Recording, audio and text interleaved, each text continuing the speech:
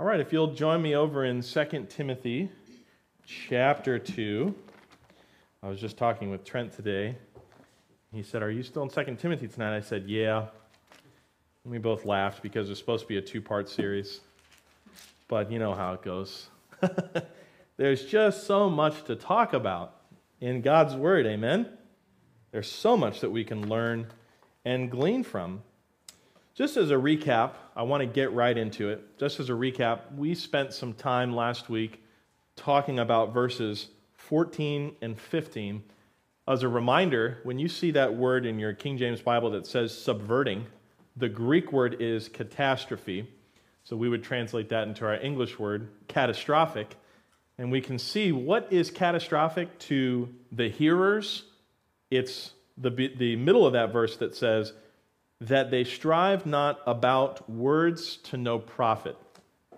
I think there's a place for academic discussion and debate. I don't think that place is in the local church. The reason why is because the local church is supposed to do two things. It's supposed to build the body. How do you build the body of Christ? You win people to Christ.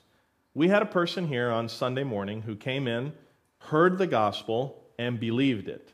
That is building on the body of Christ.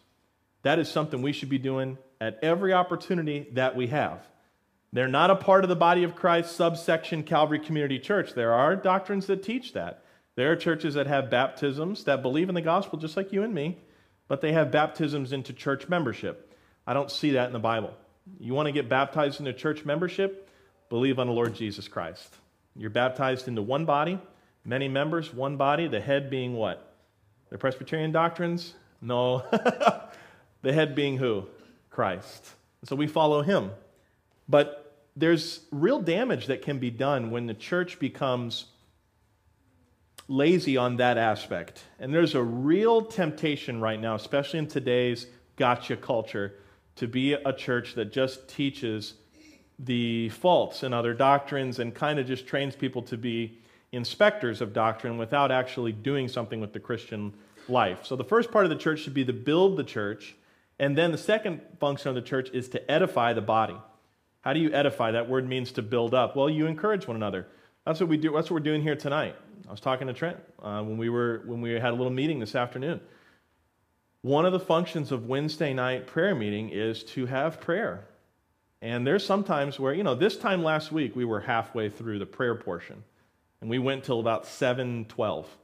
I don't think that's a bad thing. I don't want to quell that, because I think it's important that we pray together. I'm supposed to build you up with doctrine from the pulpit and then walk alongside you outside of the church services, provide my help in any way that I can.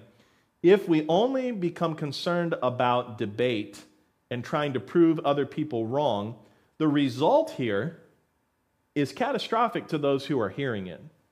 The people that come in and they trust Christ as Savior and then they just become debaters of doctrine, you know what that negates them from being able to do? Well, the likelihood of negating, they're not going to be able to win people to Christ.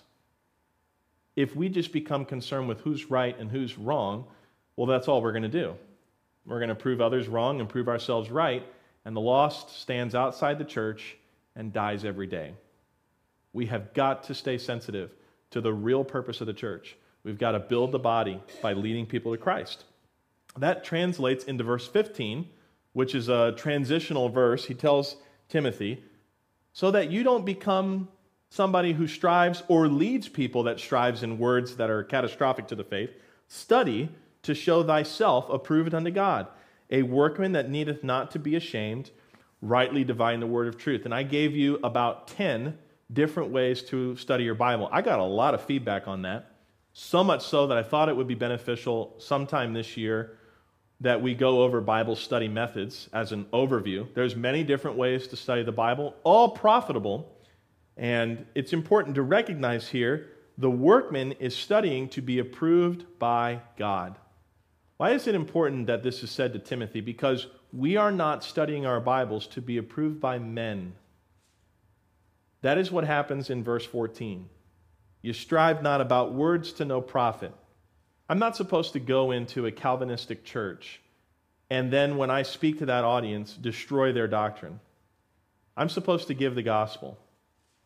And if that includes some things that go against Calvinistic doctrine, so be it. I still give the gospel. My attitude is not, I'm right, you're wrong. My attitude is, you need a Savior.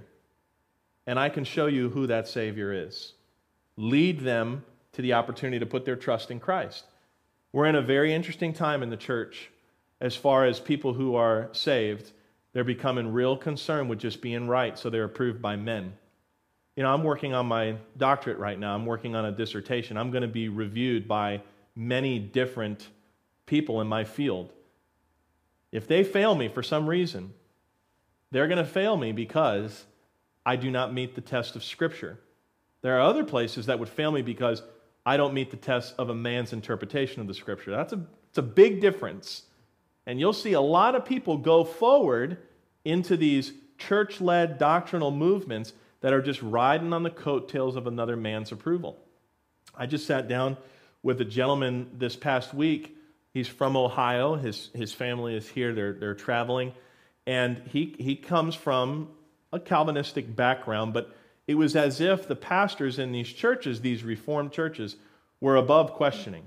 Listen, you don't question the pastor because he's right, and if you disagree with him, you're wrong, and you have the problem with God's man. That's not how Paul approached doctrine. There was an encouragement for people to be like Bereans. And what was the final source of authority? The Word was the final source of authority.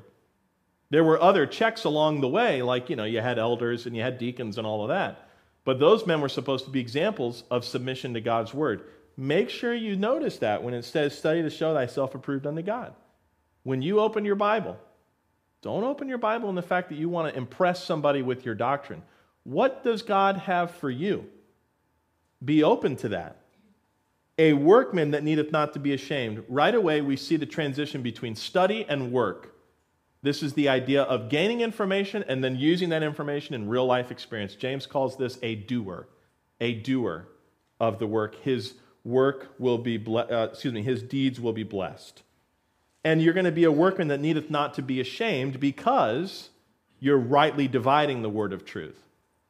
I was talking with Marjorie about this. I think it was actually Thursday last week because she was like, I'm really interested in that way to study the Bible. And there's great concepts that we can bring in through a whole lens of Scripture, a whole analysis of Scripture that you can apply. For example, you separate Israel and the church. You don't conflate those two things. What ends up happening is if you conflate those two things, you have something called replacement theology. Well, the church is now Israel. It's a spiritual thing. You want to make sure you do not make everything an allegory in the Scripture, because then you'll go into the book of Revelation and you'll say, those things aren't really going to happen. They were fulfilled in 70 A.D. when Jerusalem fell. That's dangerous. And that's a major problem. And if you begin to interpret the Scripture that way, you get things like Joel Osteen was mentioned tonight. Prosperity-driven gospel is because there are promises to Israel that are then taken out of context and then put in context for the idea of you to follow the teaching of a man who's not using promises correctly. And that can be very, very dangerous. I would say catastrophic to those who listen. Think about people who have yet to come to faith in Christ. If they're depending on God to operate as some genie that has a code that they have to figure out and they follow this man to figure it out, where's Jesus in that message? He's not there. Think about the believer who now is thinking to strive for their own spiritual maturity out of their own flesh. Where's Jesus in that message? Where's the without me you can do nothing in that message? He's not there. The devil is he is well aware of how he can get people to either stay lost or stay ineffective in their salvation. And it's removing Jesus and replacing it with man or doctrine or whatever it is. And that's the real threat. Then we go to verse 16, another transition, but not a transition, an application of what was just taught. If it says but in verse 16, this is in contrast. Study the word, be approved of God so that you're not ashamed, rightly divide it, and avoid this. So here's the negative. Shun profane and vain babblings. I'm sure you've seen this where discussions become heated arguments and now there's profanity involved. There's ad hominem attacks. You want to study some ad hominem attacks? Go listen to early Richard Dawkins debates. And he's an atheist, and he's got some real personal. That's what an ad hominem attack is. You attack the individual instead of the message. A lot of Calvinists do this same thing with people who are not reformed in their view. It just becomes tearing down the individual without attacking the teaching that they say. That kind of thing is profane and vain babblings. For they will increase unto more what? Now, that's the first idea that the word ungodliness has been used in this verse, but you can see that the profane and vain babblings are ungodliness, and if that behavior continues, it will lead into more ungodliness. This is why, when we have the opportunity to teach or to communicate God's word in a small group or a Sunday school class or something, you don't use that as an opportunity to beat down another doctrine or beat down another individual. Preach the word, period. Let it speak for itself. And I remember when this was something that was brought up to me in my public speaking class. You have to make sure that you know your audience. You got to know your audience. I would approach going to a mosque. I would approach the preparation and delivery of a message if I had an opportunity to speak in a mosque than I would speaking in a Jewish synagogue. I wouldn't use the same words, wouldn't use the same illustrations. I'd still use the Word of God, but I would craft it in a way that the people would be able to understand what I'm saying. Same thing if I'm going to teach in a Sunday school with little kids. I'm not going to go into the Sunday school with little kids and just talk and talk and talk and talk for 45 minutes. I've lost them at 5 minutes. The attention spans are smaller, and that's not an insult. It's a fact. I got to make sure I have illustrations, object lessons, all sorts of different things. But if the only goal is to elevate self, then you're just going to rant, and you're going to rave against something. You're going to, well, you don't understand my teaching style. Well, you should be able to change your teaching style so that you can be understood. Can you imagine if all of a sudden I just got off the podium and started talking real loud as I am now in the corner? You'd be like, is he okay? Is something wrong with our pastor? Yeah, I've forgotten you, my audience. That's how I see a lot of young people right now, except they're doing it on a phone and they're doing it on a social media thing, but they don't understand their audience. They're not trying to understand their audience. It's just kind of cramming their doctrine down someone else's throat. Then we have an example of this ungodliness, and it's in verse 17. And their word, so the theme of this ungodliness, which is striving about words to no profit, their word will eat as doth a canker. Now, you would probably think like a canker sore. How many of y'all have had one of those before? We all have. Those are not fun. And if you're not careful with it, it can get really nasty and get infected, and people have had major issues with that. How do you get rid of a canker sore? Well, you need ointment on it. Does it go away right away? No, and sometimes you need a little Orajel to get that pain to go away. The comparison here is that's the equivalent of this kind of behavior in the body. I want you to notice something. We're talking about people in the body. Now, we've got two people here who are named. This is the equivalent of you're in class and you had the lowest grade on the test, and the teacher says the lowest grade on the test was your score, and then your name comes out of their mouth. So everybody knows that was Trent. That was Jesse. I'm sorry. He had the lowest score, and you're now put on the spot. These two individuals, Hymenaeus and Philetus, you're going to see the word that they taught, it met everything from verse 14, skip 15. It was actually the opposite of 15, 16 and 17. It ate like a canker. It was profane and vain babbling, which led to more ungodliness. It was striving about words to no profit, catastrophic to the hearers. Look at the results. Verse 18. Who concerning the truth have erred. So where did the problem start? It started with those two individuals, Hymenaeus and Philetus. They got together. I don't know what happened. The scripture doesn't say, but they took the truth and they made a wrong turn. Maybe it was a wrong application. They heard someone else give their opinion of it. Whatever it is, it departed from truth. And we know there is no half-truth. This is why when you stand and you take an oath, the whole truth, nothing but the truth, can you tell the truth and omit facts? You can, but it's no longer the truth. It's a half-truth. Well, if it's half something, there's another half, right? It doesn't just disappear, okay? Yeah, half of it is a lie. You can omit, and people get away with this stuff all the time. But with these two guys, they erred, and there's a major consequence to their error. Look what it says. Saying that the resurrection is past already. What would this be referring to? Well, I think it's referring to the day of the Lord, when he comes back, when the Lord descends back. And they overthrew the faith of some. I want you to, if you're taking notes, it's good to circle overthrow and subverting. I think that's a good connection to draw. See, Paul, he's a good teacher, the Holy Spirit, the best teacher, obviously.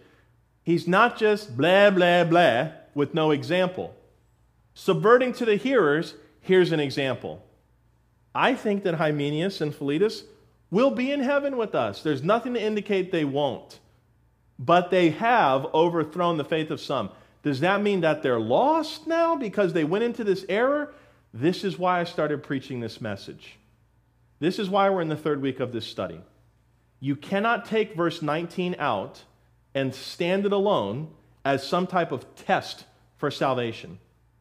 19 says, nevertheless what? Why is nevertheless there? Nevertheless is saying, regardless that their faith was overthrown because Hymenaeus and Philetus taught that the resurrection was already past, which is catastrophic to these believers, which you, Timothy, should avoid, regardless of what those two individuals did that caused others to walk away from the faith, what does it say? The foundation of God standeth sure. Now we hit the rewind button and we go all the way back to verse 11. It is a faithful saying, for if we be dead with him, we shall also live with him. Verse 12 is talking about rewards. Verse 13 is very encouraging, and I think the groundwork for the truth in 19. What does 13 say? If we believe not. This sounds like overthrown faith. Whatever the result of Hymenaeus and Philetus, if it ends up in the believer believing not the truths of God, yet he abideth faithful. I would circle, he abideth faithful, and connect it to the foundation of God standeth sure. What is the foundation of God? That's Christ. That's the foundation for the believer. You can see that in 1 Corinthians chapter 3, which we do have time to look at. So pause for a sec. Hold your spot in 2 Timothy. In 1 Corinthians chapter 3, we have an illustration from Paul about the judgment seat of Christ, what it's going to look like. But there's a statement here in 1 Corinthians chapter 3. We will start in verse 10. It's important. This is on page 1214. Trent, I don't have any water up here. Could you grab me some water, please? Verse 10 says, according to the grace of God which is given unto me as a wise master builder, I have laid the foundation, and another buildeth thereon. But let every man take heed, be warned, how he buildeth on this foundation. That's what the thereupon is referring to. For other foundation can no man lay than that is laid, which is what? Jesus Christ. So when Paul is describing himself as a master builder, laying the foundation for the Corinthians, and that foundation is Jesus Christ, what is this an illustration of? Their salvation. Paul, the soul winner, went into the Corinthians, the lost people. They became saved by believing Paul's message, so they laid a foundation. Paul laid that foundation for them. Now, what it says, go back to 2 Timothy. Thank you kindly. Go back to 2 Timothy. The foundation of God standeth sure. Aren't you glad that that's not where that verse ends? There's more application to it. Having this seal. What's the seal? Well, we're going to see what it is, but understand, this is the mark that you can know you're saved. Regardless of how you finish your life, you can know before you finish your life that God's foundation stands and that there's a seal, a mark that is held by Him. What is it? Having this seal that they will not miss an opportunity to tithe. Is that what that says?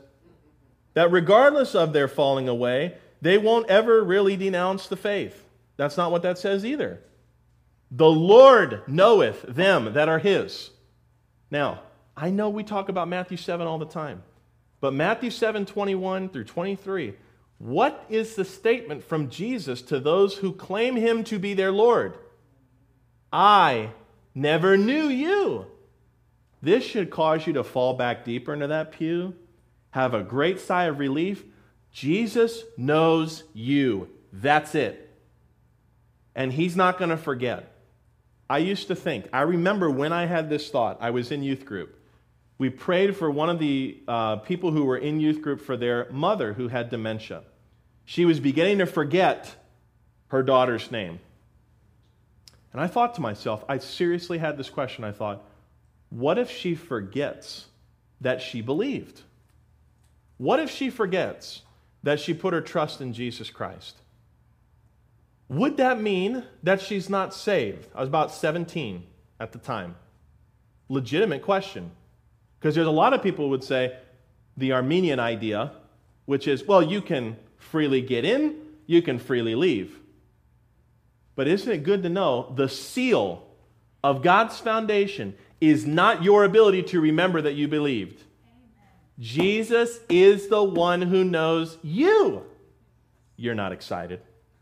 We're not excited tonight. We're tired.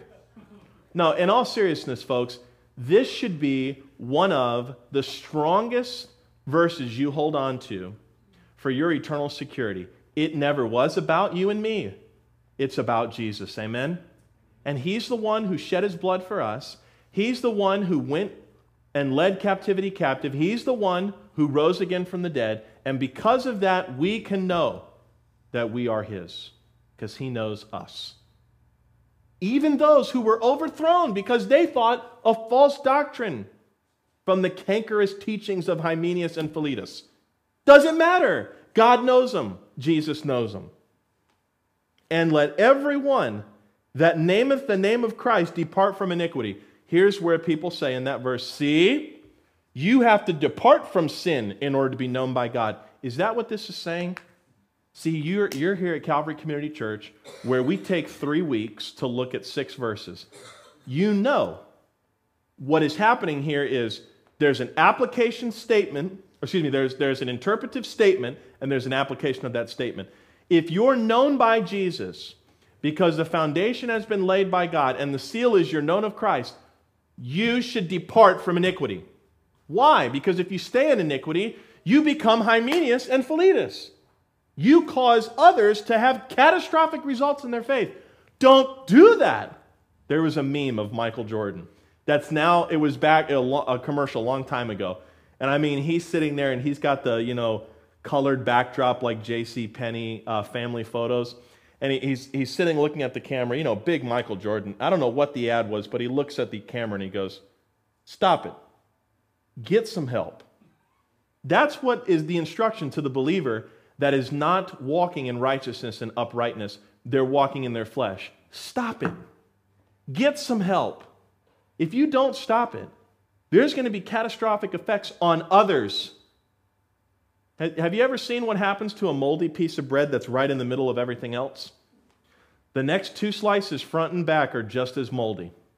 And they might have a little bit of mold closer to the end, but you're still not serving that, right?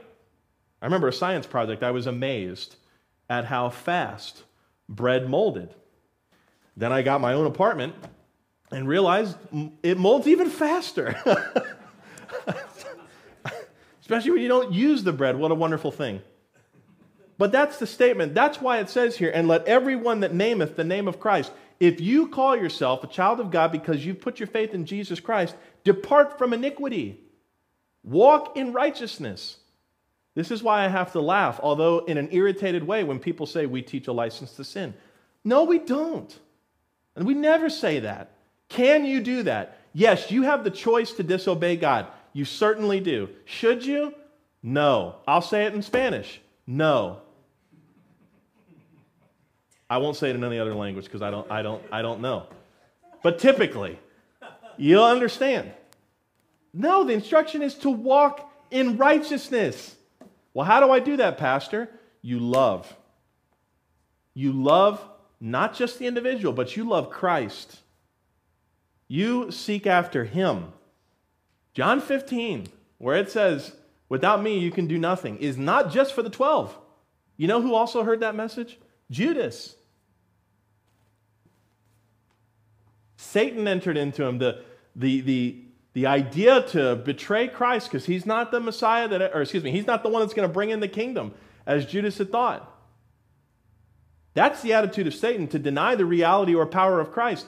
What a shame it would be for God's children to deny the power of Christ that is within them. Verse 20.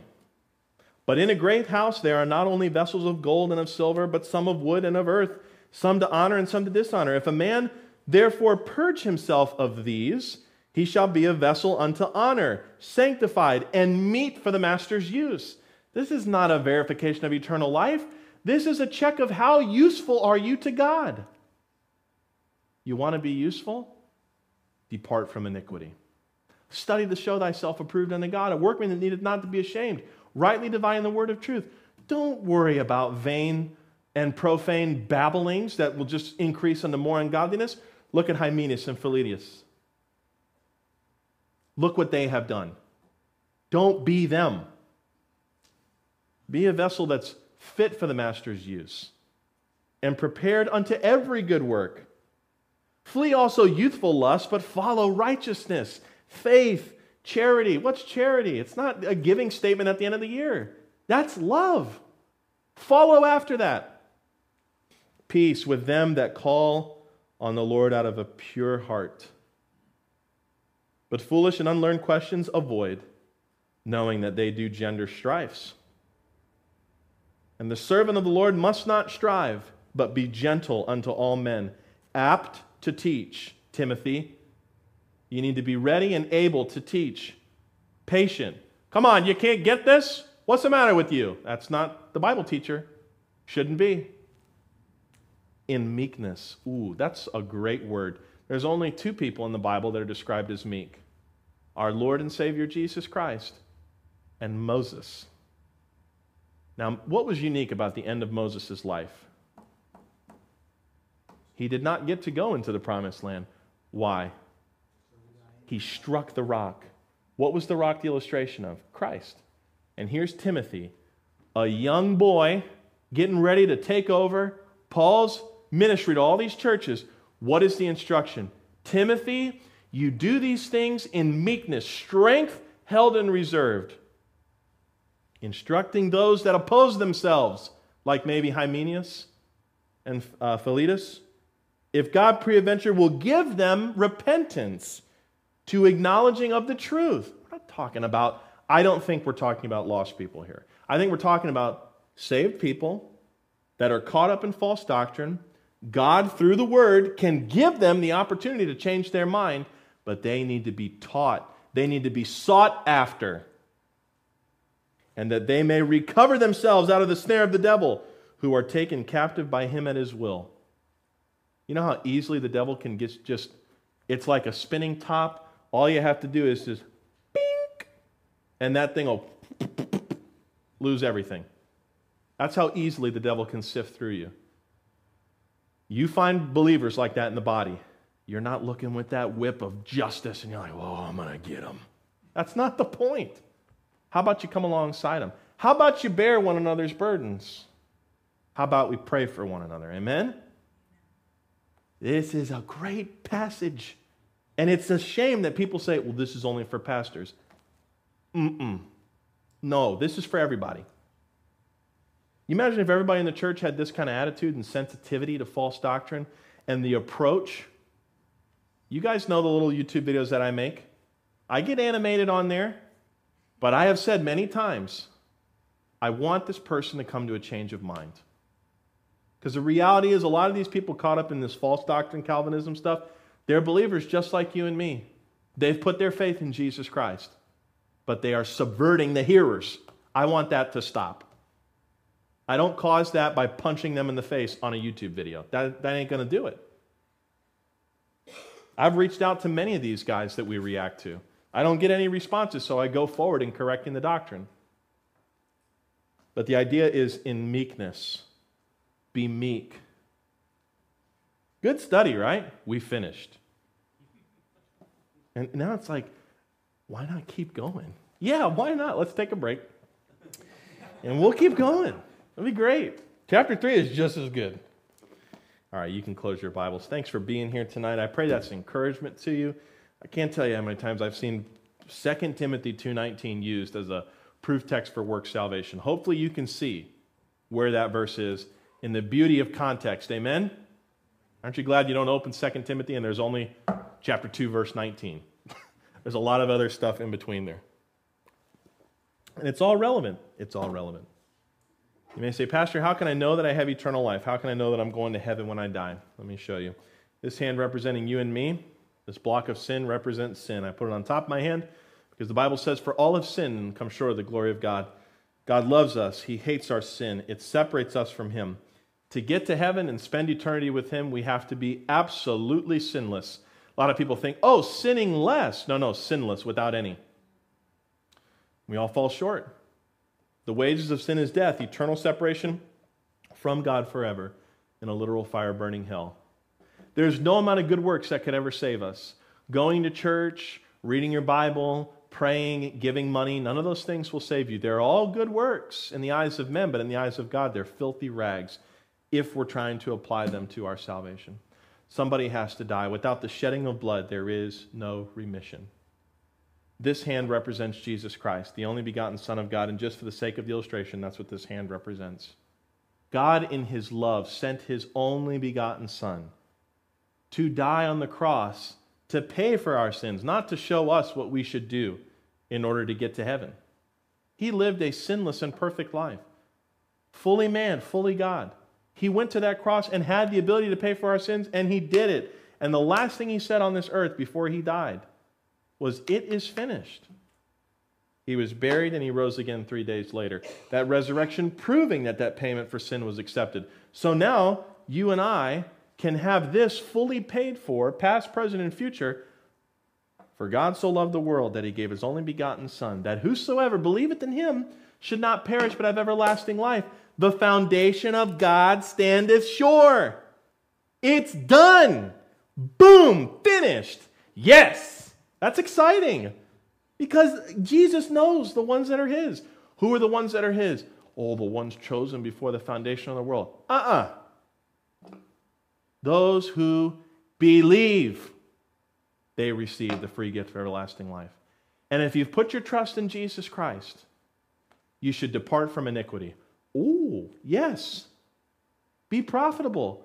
Don't you want to have someone else come to this exchange too? Don't you want to be able to win somebody to Christ and say, believe on the Lord Jesus Christ and you'll be saved, and they come to the realization of the truth and put their trust in Jesus Christ? That's the greatest thing you could do in this life. But if you're living in iniquity and in sin and in bondage and all of that, willfully, you're choosing to do that, you can't be profitable. You're not fit for the Master's use. Think of the cost of our eternal life. That sin that we enjoy, it put our Savior on the cross. We should depart from it. Salvation is free. That Christian life requires walking in our new nature. But you can share this message with anybody when they come to faith in Christ. Isn't that exciting? Don't we have a life full of purpose? Man, I hope you're excited. I know it's 7:30 on a work night. But don't forget who you are and the wonderful opportunity we have in this little bit of time to serve our Savior. Amen? Heavenly Father, I thank You for the opportunity we have to teach Your word tonight. For those that may be watching and have put their faith in Jesus, Lord, I pray for them. I pray for their encouragement, their spiritual growth. I now think of those here in the audience. Likely all of us have put our faith in Jesus, Lord, but I pray that we can see the importance of 2 Timothy 11 through the rest of the chapter, 2 Timothy 2, 11 through the rest of the chapter there. The illustration of Hymenaeus and Philetus, the damage that they did, how we should not go about doing the same damage. Thank you, Lord, for a man like Paul, how you used him. Thank you for the indwelling Holy Spirit. And we thank you and praise your Son, Jesus Christ. We pray these things in his name. Amen.